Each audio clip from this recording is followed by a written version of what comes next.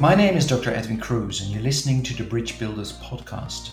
Supporting women during pregnancy is one of the joyful parts of medicine. Or is it?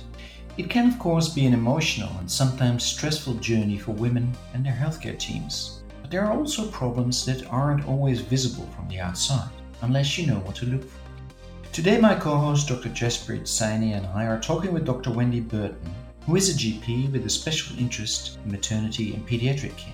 We're talking about a shared antenatal care model, what's good about it, but also what can go wrong behind the scenes when it comes to communication, trust and collaboration.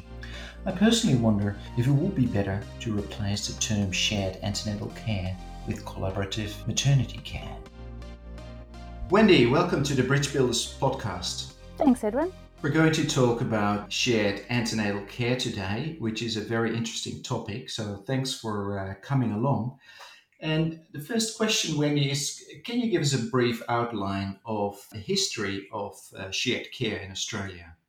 Well, Edwin, I guess really all I can ever do is talk from my own lived experience. But as it happened, I was a child of the 60s born to parents who were country GPs.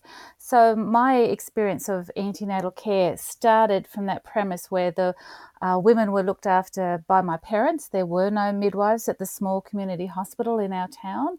And when they went into labour, they would be managed to a certain point by the nursing staff, and then mum or dad would pop over for the birth itself. Moving on from there into the late 1980s, and I did my training in Brisbane, did my intern and residency at a tertiary maternity hospital where the antenatal clinics were just overrun by just hundreds and hundreds of women every session, and it was just so fast paced. Moving out into general practice, there was certainly a sense, this was now the early 90s, where, oh my gosh, please, can the women be looked after by yourselves in general practice? And so I guess I've stepped into my world as a GP always having been expected to do antenatal care, always considering that was just part and parcel of the work that I did, having come through a hospital system where I had worked in a very busy antenatal clinic and recognising that I needed to keep a skill base around that. I moved to Sydney in early to mid 1990s and had 7.5 years there, and the system was a little bit different, Edwin. When I got there, I guess I thought, ta-da, I'm here, how can I help? And I was very promptly advised that I would have to follow a process. I would have to accredit with all the maternity hospitals I wished to provide antenatal care with. And that included attending clinic and mandatory education updates. So, I did that. And then when I returned to Queensland in the early 2000s, it wasn't a formalised process. And personally, I have been involved then in helping set up the hospital that I trained in, so the Mater Mothers Hospital in Brisbane, set up what was initially just a education, communication, relationship building exercise, but has become a mandatory alignment is what it's called, where GPs who do provide shared antenatal care are required by the hospital to do a minimum amount of education and upskilling, and are provided with resources and such. But it varies depending which part of the country you're in. I think it varies depending on the funding of your local health service. It varies on the health needs of the women in your care. It's simply not one size that fits all, but it's been an interesting journey, Edwin. It certainly sounds like an interesting journey, and it is. It's also interesting that there are so many different models, although there are probably lots of similarities as well. If I look at the model here in the Sunshine Coast, then it looks like in recent years there is a downward trend with regards to shared care with GPs. So maybe we can talk a little bit about that later. But first of all, Wendy, I'm interested to hear from you. What are some of the advantages of shared maternity care? So I guess ultimately my consideration of shared antenatal care or shared maternity care, because Edwin, you're right perhaps to use that differential term, especially from the general practice perspective, of course, pregnancy doesn't commence 12 weeks or 16 weeks or 20 weeks in, and it doesn't finish 6 weeks after the birth of the child. It's a continuum from preconception through the antenatal journey into the postnatal and neonatal and beyond. So a shared maternity journey across the sectors and between, hospitals, communities, GPs, midwives, obstetrician, I guess it really allows just that a better, broader view of the women in our care. It's also something that Cheryl Hurst outlined in her report some years ago, that birth should be local and feel local. Having women having to drive for half an hour or so for an appointment, and then back home again, especially if there's other children involved, it's just difficult. Why not make it simpler for women and allow them to have care close to home, preferably with a known care provider who knows the history, knows the background, understands the comorbidities. I think there's a lot of pluses with that.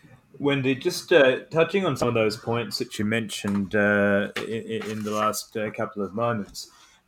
One of the initial things you mentioned was in relation to mandatory education and processes.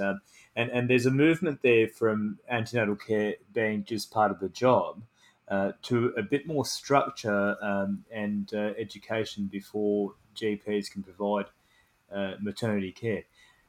Do you feel that this is taking us in the right direction? Is that extra education something that is required, first of all? I mean, I imagine that previously it was all on the job training with some education during medical school. Uh, has that put us in a position now where we're doing better than we were before? I think it actually depends, and it comes down actually to the individual GP. So some GPs, for example, have excellent experience in the maternity field. They may have done extended rotations through a maternity facility. A number of GPs hold the diploma of the Royal Australian New Zealand College of Obstetrics and Gynecology, so the DRANSCOG. So they've committed, months more of extra training in that field, and they're right up on the mark and really have a very comprehensive understanding. Other GPs, listen, they've done enough to pass the exams. They're registrars or fellows now of whichever college. But truth is, they did their intern and residency and beyond in a hospital that had no birthing. So they may have had only undergraduate experience in antenatal clinic. And this field is moving so fast.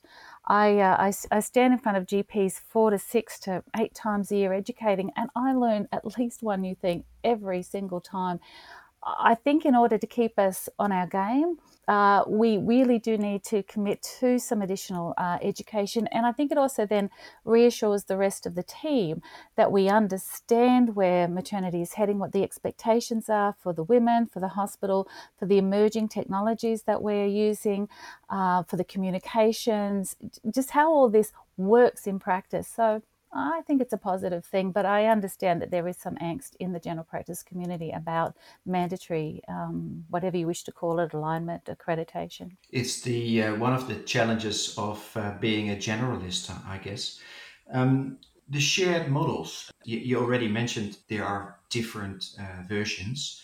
It seems quite complex if you look at shared responsibilities, lines of communication, sharing of information between GPs and hospital midwives, shared guidelines, education, which you already touched on, credentialing, governance, and funding. Can you walk us through the important ingredients with regards to who does what, when, and how? So, Edwin, listen, that's a great question, and it's complex and it breaks down into so many parts, most of which you've just mentioned. But I might start with perhaps the simplest model, and that's when there's a consultation with a woman who's actually chosen to have private obstetric care. And I suspect most of us in general practice in that instance will make sure we've got the basics covered off on in terms of, yes, we're confident that the woman is pregnant. There's no significant risk that we need to flag to our colleague for a very urgent appointment. We'll do the referral, and the woman is usually seen these days quite early. When I first started, the obstetricians privately wouldn't see women until usually around the 12-week mark, which I always assumed was because of the high rate of miscarriage, but may not have been.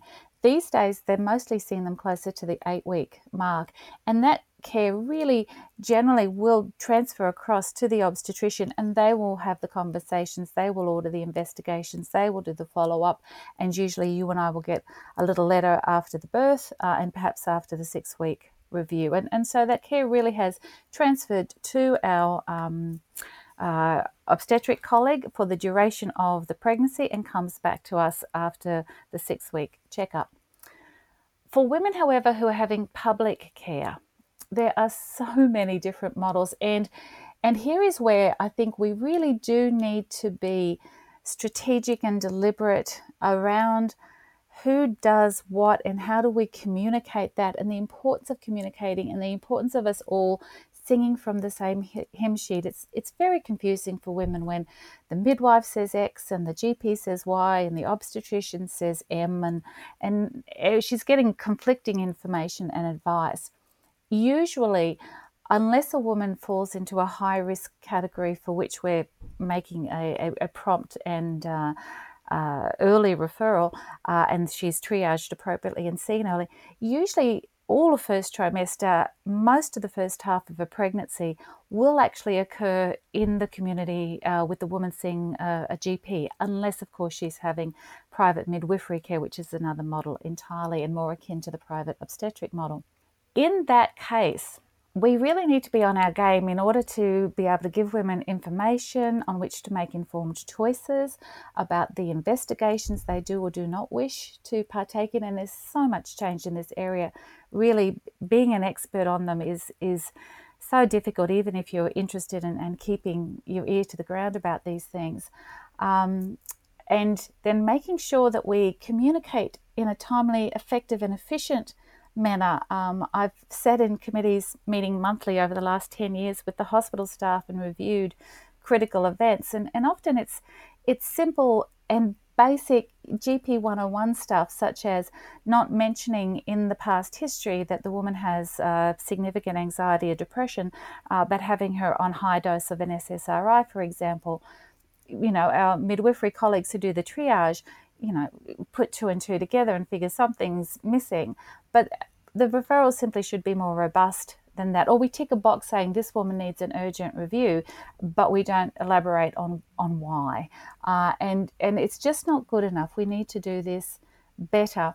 When the women get to the hospital, especially in a situation where you do have skilled GPs, and I do wish to play and to honour my DRANSCOG holding colleagues. I myself don't hold a DRANSCOG. But, when you've got a GP who's clearly is skilled and interested in this area, it's very disheartening if our midwifery colleagues disparage us or tell women that GPs don't know about this part of medicine, that they're not good at that. I did even once have a midwife tell one of my patients that we're just in it for the money, which is very disappointing. So it's very important when the woman gets to the hospital that there is some clear understanding about how she wishes to have her care. Oh, and then Edwin, my goodness, it just goes into funding models and convenience and comfort and relationships. And gosh, where do you want me to go from here? It's a massive topic. It is. We could talk for hours about this. Mm-hmm. I certainly realize that. So is there any evidence that there's differences in the quality of care by all the different groups that are involved in maternity care? Very important question. You and I know that research answers the questions you ask, and the data that is published is usually not all the data that is collected, and how we slice and dice the data and who we ask and how we ask, all of these influence the outcome. So Cochrane 2016 is often cited by our midwifery colleagues as evidence that midwifery-led care provides the best antenatal care for women. And certainly the results of that paper are very encouraging. and complementary to our midwifery colleagues. But these were low-risk women. The data gets a little bit mixed because some of the I think about 50% of the data came from Australia, but the midwives at that time working in our hospital sector were not working in an isolated midwifery model of care. There was obstetric input, medical input, anaesthetic input and such. So it kind of muddies the water a little bit. And it's been extrapolated from the low-risk women, which Cochrane 2016 was looking at, to be this kind of all-inclusive thing that all midwifery-led is good and is safe. And I think that midwifery-led and midwifery care is excellent. And if you could only choose to have one care provider for all the women in your nation, you would choose midwives. They do most of the deliveries, most of them are straightforward and without need for medical intervention. But that's most, that's not all. And our medical expertise, be it in general practice with our understanding of asthma and diabetes and anxiety and depression and thromboembolic events and such in our obstetric and our medical colleagues, all of these things help to safety net women around the entirety of them.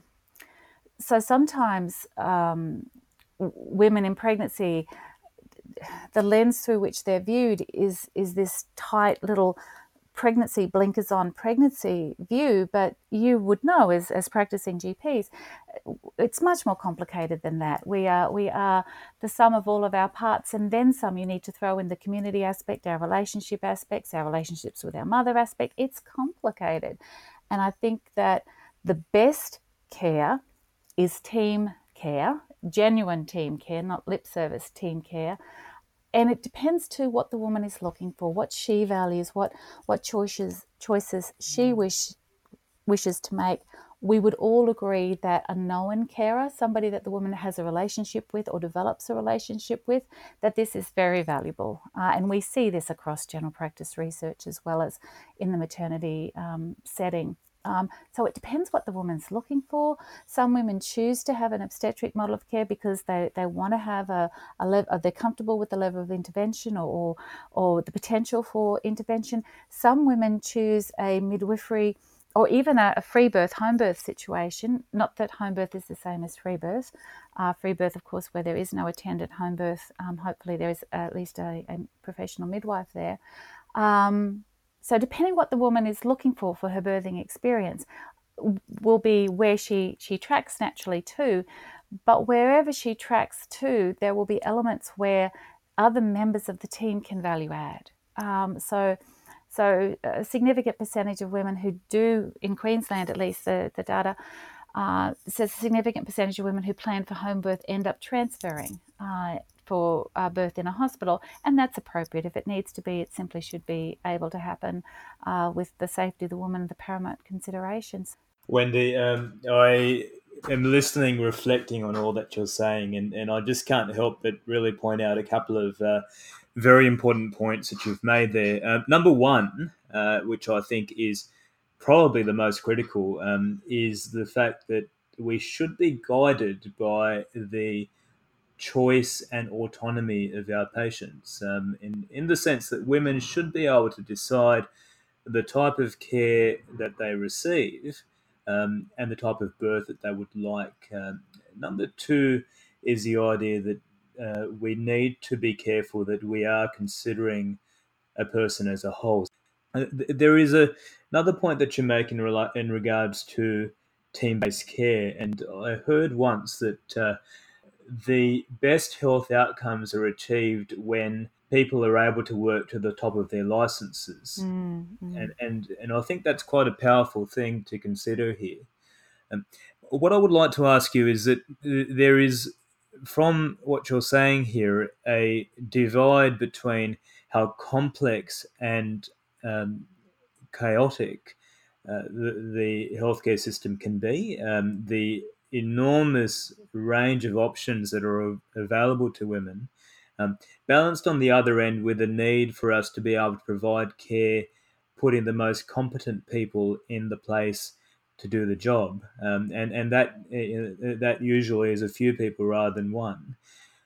How can we coordinate the system better? Is there a way that we can because I find myself very confused trying to navigate this. So I can just imagine how challenging this must be for my patients.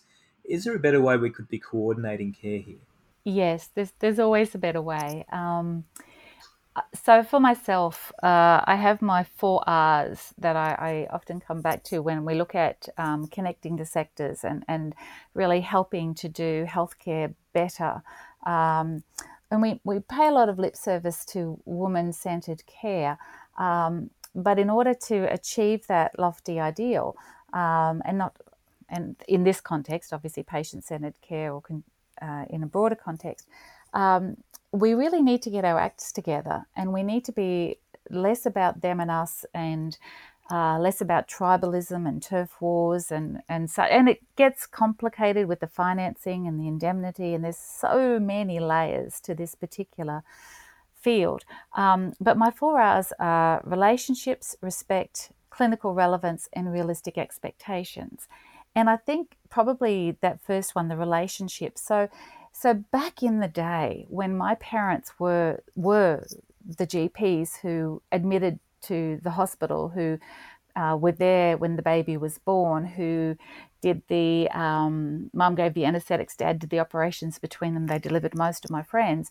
They knew all the hospital staff knew them. They knew the mother, they knew the grandmother, they knew the aunts, the uncles. It was a closed community where people knew and trusted each other, and where they knew the strengths and the weaknesses. It was a very different model from what you see now. When I first graduated, having spent some years in the hospital system, I could ring and I could speak to registrars and consultants, and they knew me personally. And there was just that relationship oh, okay, Wendy, well, let's do this, that, or the other. As we lose that, as we get bigger and we're more disconnected, and we move around, so we're not ringing people that we know, there's that level of mistrust. And yes, we should all be working to the top of our license, but some of us don't, or some of us don't know what we don't know, and we're making mistakes. And then that tars us, and that's regardless of whether you're a child health nurse, a midwife, an obstetrician, a GP obstetrician, whatever your designation in this field. We all go, oh, and we in our minds too often we go, oh, well, that lot aren't any good at this. And that certainly happens with general practitioners and antenatal care. So our midwifery, and even sometimes our obstetric colleagues, remember better the things we didn't get right, or the risks that we didn't identify, or the gaps where women fell through. But if we have a good relationship where we can call, where we can check something, where we can educate together, where we respect each other and the elements that we do bring, I think that's a key thing. That I don't know what you know, but you don't know what I know, and together, though, we know more than each of us knows, in isolation. And if you want to engage with us, it has to be clinically relevant. It can't be that sort of, oh, we need you to sign this form for us, or we want you to refer so it saves us money. And that's not, I think, what gets most GPs out of bed in the morning. But if it's about the care for the woman, if it's about improving outcomes for her and her unborn child, that we can all buy into. But realistic expectations, Medicare funds us appallingly, absolutely appallingly, for the care. You cannot meet the national guidelines using the Medicare funding. You just can't. And the hospitals need to understand the constraints of Medicare and the funding issues. It's easy for them to say women can't afford to see a GP, they can't afford a gap, when they have budgets that allow them to spend more time than we do. It's complicated.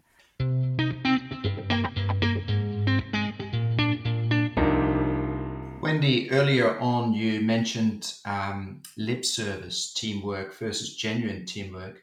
I've certainly seen a bit of tension between the various professional groups like midwives, GPs, GP obstetricians. And a while back in a blog post on the Bridge Builders website, you said that somewhere along the way, it seems we stopped talking to each other. And you also said, what if we decided to sit down and talk to each other? Is there any progress? Yes, there is progress, but it's often pockets of progress. And sometimes it seems for every step forward, there's one or two steps back. We are all aware of the gaps through which the people in our care are falling through. But when it becomes them and us, when it becomes turf war, when it becomes tribal, and unfortunately this is a very tribal space, then all of that opportunity goes out the window, and the women and their families are the ones who suffer because we disconnect and they don't get the care and the communication that would see them having the safest possible care. You would be only too familiar with the fragmentation of care. You know, women with asthma sent to a respiratory physician, women with a rash sent to a dermatologist, women with anxiety sent to a psychologist or a psychiatrist. And it's like, actually, most of that we could deal with in general practice. And then the woman is seeing one care provider instead of 4 or 5. I don't know what the future holds or how it's going to look. I know that if we're going to keep GPs engaged in the sector and not go the way of New Zealand, where GPs have effectively been locked out of antenatal care and where unfortunately their maternal mortality rates haven't fallen as ours are falling, likewise for their neonatal mortality rates, then we have to lift our game. We have to be working to the top of our license. We have to identify those among us who don't have the obstetric experience to be safe in this area. We have to keep up to date. And so I'm quite comfortable to say you need to clear a bar because, and it goes back to what you were saying before, Edwin, the complexity of this one where there's shared responsibility, shared liability. It's quite a unique interaction between ourselves and the public hospital, where if we are providing shared care, the hospital is then trusting us to do the right thing and to look after this woman safely, so that then we'll have the best outcome possible. So it's, can I say complicated again? I'm interested to hear your experience with some really good examples, some examples where shared care worked really well. And what are the ingredients that made it well? Was it because of the relationships? Was it because of a governance model? Was it because the different parties sat down regularly and looked at the model and where things could be improved? What is it that makes a complex model like shared maternity care work? I might start that by saying where I think it doesn't work. Sure. And then I'll move into where I think it does. So where it doesn't work is the experience, which unfortunately is all too familiar, where GPs refer women into public maternity care. They indicate on the referral that they've discussed with the woman and they're happy to provide shared care, and they don't see the woman again until well after the birth. And a colleague recently posted an experience where a woman who had significant anxiety, and she had particularly made the case in the referral that she thought this woman would benefit from shared care because of the GP's expertise and knowledge of her anxiety. And that just simply didn't happen. And I know from too many conversations with GPs and with midwives over the years that often we're just discounted as safe, effective care providers in this space. So that doesn't work. Where I think it works particularly well is indeed where we are levering off relationships, where there is a trust that the GPs involved know their staff. It's working very well, for example, in some of the smaller communities where they do actually still know each other, where the GP may be the GP obstetrician, and where there is that trust, that relationship, that understanding of the personalities, and we can then transition a woman into the hospital and back to the general practice. But even then, sometimes the hospital loses line of sight, even, for example, in a community like Emerald, which I visited last year.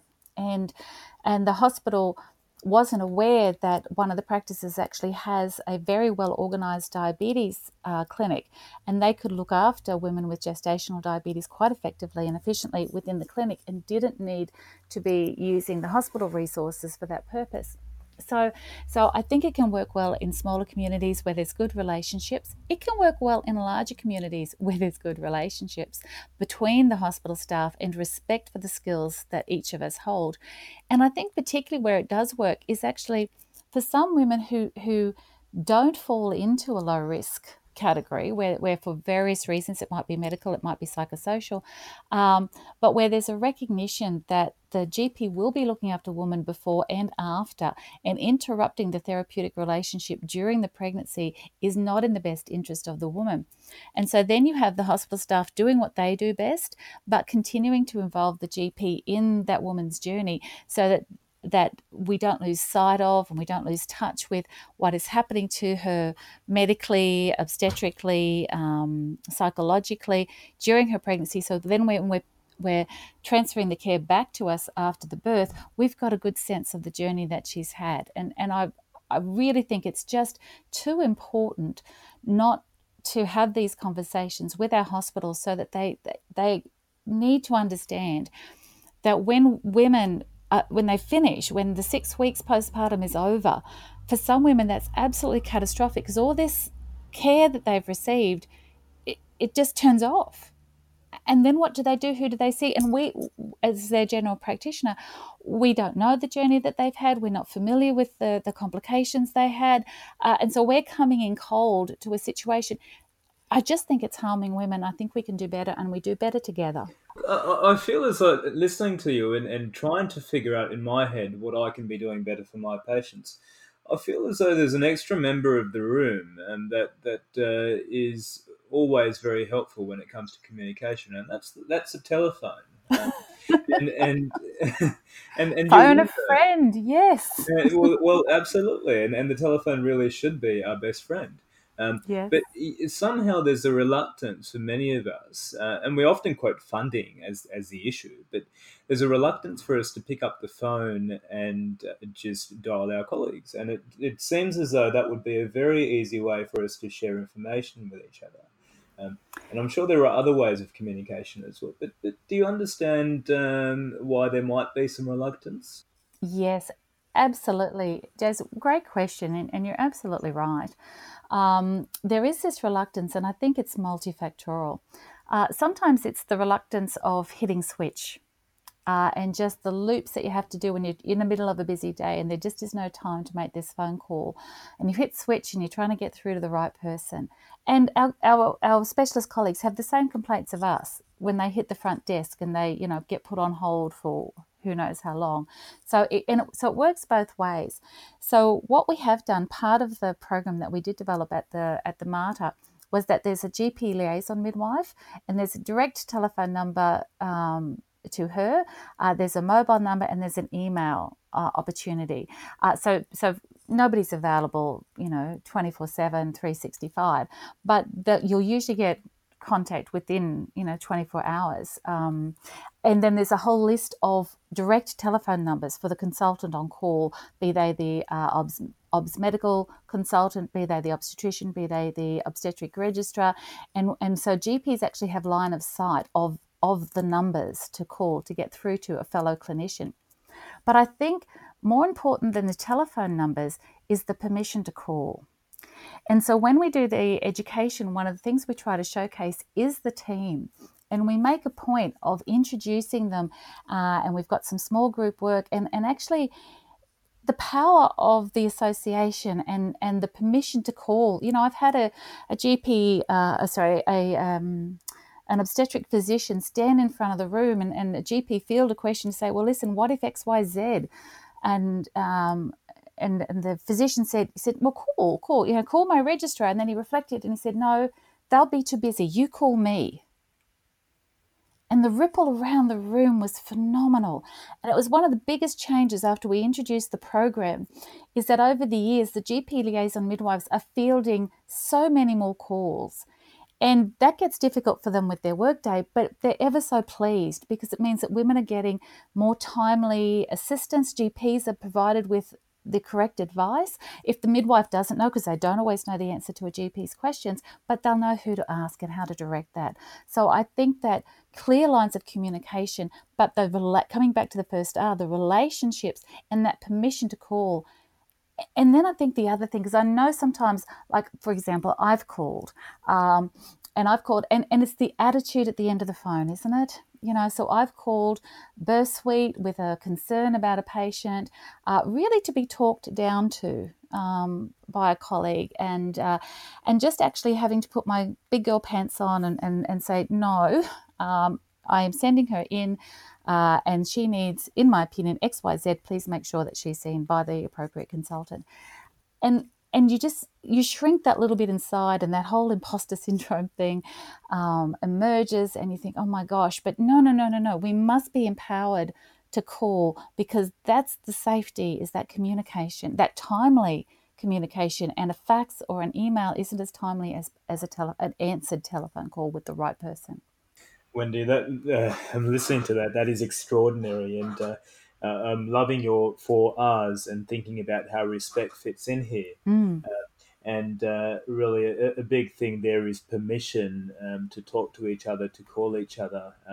And I think, a lot of what we do, respect is built around what our shared vision is. And we can talk a lot about that, but fundamentally, we're all in this for our patients and their best interest. So I heard you say that the GP liaison midwives were quite happy and excited by the number of calls that they were receiving, and that the reason for that is because they feel as though the number of calls means that more women are feeling empowered and that their needs are being better met. So thank you. I mean, that is an extraordinary effort that you're putting in and your team is putting in, and it's good to see initiatives like that. Absolutely. I second that. It is very important. I'm the face of the alignment. I'm the noisy voice of the alignment, but there's an amazing team behind it.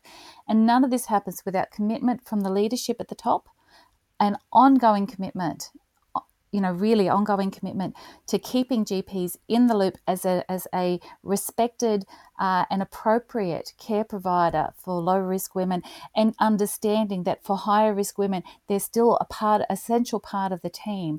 And so it's very important to understand that these things work best when we work together, and that hospitals telling us what we need to know is not as powerful as hospitals and GPs working together to tease out what is it GPs want to know and what is it GPs want GPs to know, hospitals want GPs to know, and together we can identify and close the gaps. And the gaps aren't just one way. It's not just that GPs don't always communicate well, the hospitals don't always communicate well. And who do you tell? Who do you personally contact if you've not been informed about an intrauterine fetal death? If you've not had a communication, if the woman turns up without any records, who do you tell? There should be lines back to the hospital so that we can call out behaviour that puts women at risk. We're nearing the end of this podcast. Is there anything that we didn't touch on that needs to be mentioned? The culture wars. Go for it. We have briefly touched on it. But we really need to educate together, and we need to get over ourselves, and we need to be kind to each other and to ourselves. There is horizontal and vertical violence happening between midwives and midwives, and doctors and doctors, and doctors and midwives.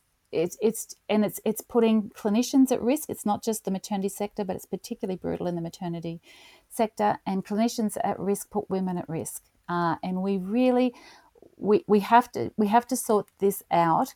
The politics have to improve. We have to find a way to do this better together, because lives are literally hanging in the balance, and that's both the lives of consumers, women and their children, but also the lives of the clinicians. And we have to fix this. The system is broken and we have to fix it. Yeah, thanks for bringing that up. That is almost a topic for a whole new podcast, because there is something seriously wrong in healthcare and medicine when it comes to these tribal wars. I'm just wondering, where does it come from, and especially if you look at maternity care. Oh, where would you begin? Would you begin with power? Would you begin with gender wars? Would you begin with tribalism? Would you begin with turf? Would you begin with money? Oh, I don't know. It's complicated.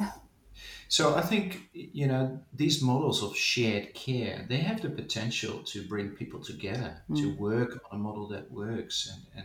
as long as you're willing to step out of your consulting room and say hi, or as Jess said, pick up that phone and sort things out, we should be able to, as adults, sort this all out. Or am I being naive here? I think the time constraints and not knowing who to call and getting stuck at switch, and also just not feeling comfortable. Sometimes I think in medicine we feel that we're supposed to be the clever ones and we're supposed to know all of this stuff, but ETG and up to date and closed Facebook pages will only get you so far. There's a point where you're going to have to pick up that phone and admit that you don't know, and that has to be okay. That just has to be okay. That's very true. So Wendy, if I can ask you for one recommendation to finish the podcast, what would you say? Communicate. Talk to the women in your care, talk to the other members of the team, talk to your local providers, talk to the obstetricians you refer to. Yeah, communicate. And if you want to know a place to start, I also have I'm downloading part of my brain to my website, not selling anything, not collecting anybody's email addresses, and unless you know me personally, you cannot leave feedback. But I've started www.maternity-matters.com.au. All right. And there's stuff for women, there's stuff for clinicians, a whole lot of resources just to try to keep us all up to date with where this is headed. Wendy, that was wonderful. I just jotted down some notes and I thought I'd summarise some of the amazing conversation we've had today. From what I've picked up, I think there are 5 elements that personally speak to me. One is culture, and that we all need to play a role in improving the culture of medicine, but in particular, think about how we improve the way that we deliver healthcare to women, and have a think about the term that we use, whether we used shared antenatal care or whether we actually broaden this out to maternity care, which I think may be a better way to look at things. The second thing, which I absolutely loved hearing you say, was let's all sing from the same hemisphere. And that involves talking to each other and then having conversations and giving each other permission to have those conversations as well.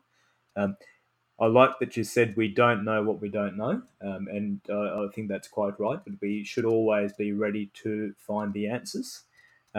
And also your 4 R's, which I think we should all write down, which you mentioned were relationships, respect, relevance, and realistic expectations.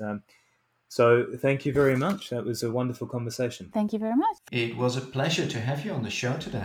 Thank you very much for asking me along.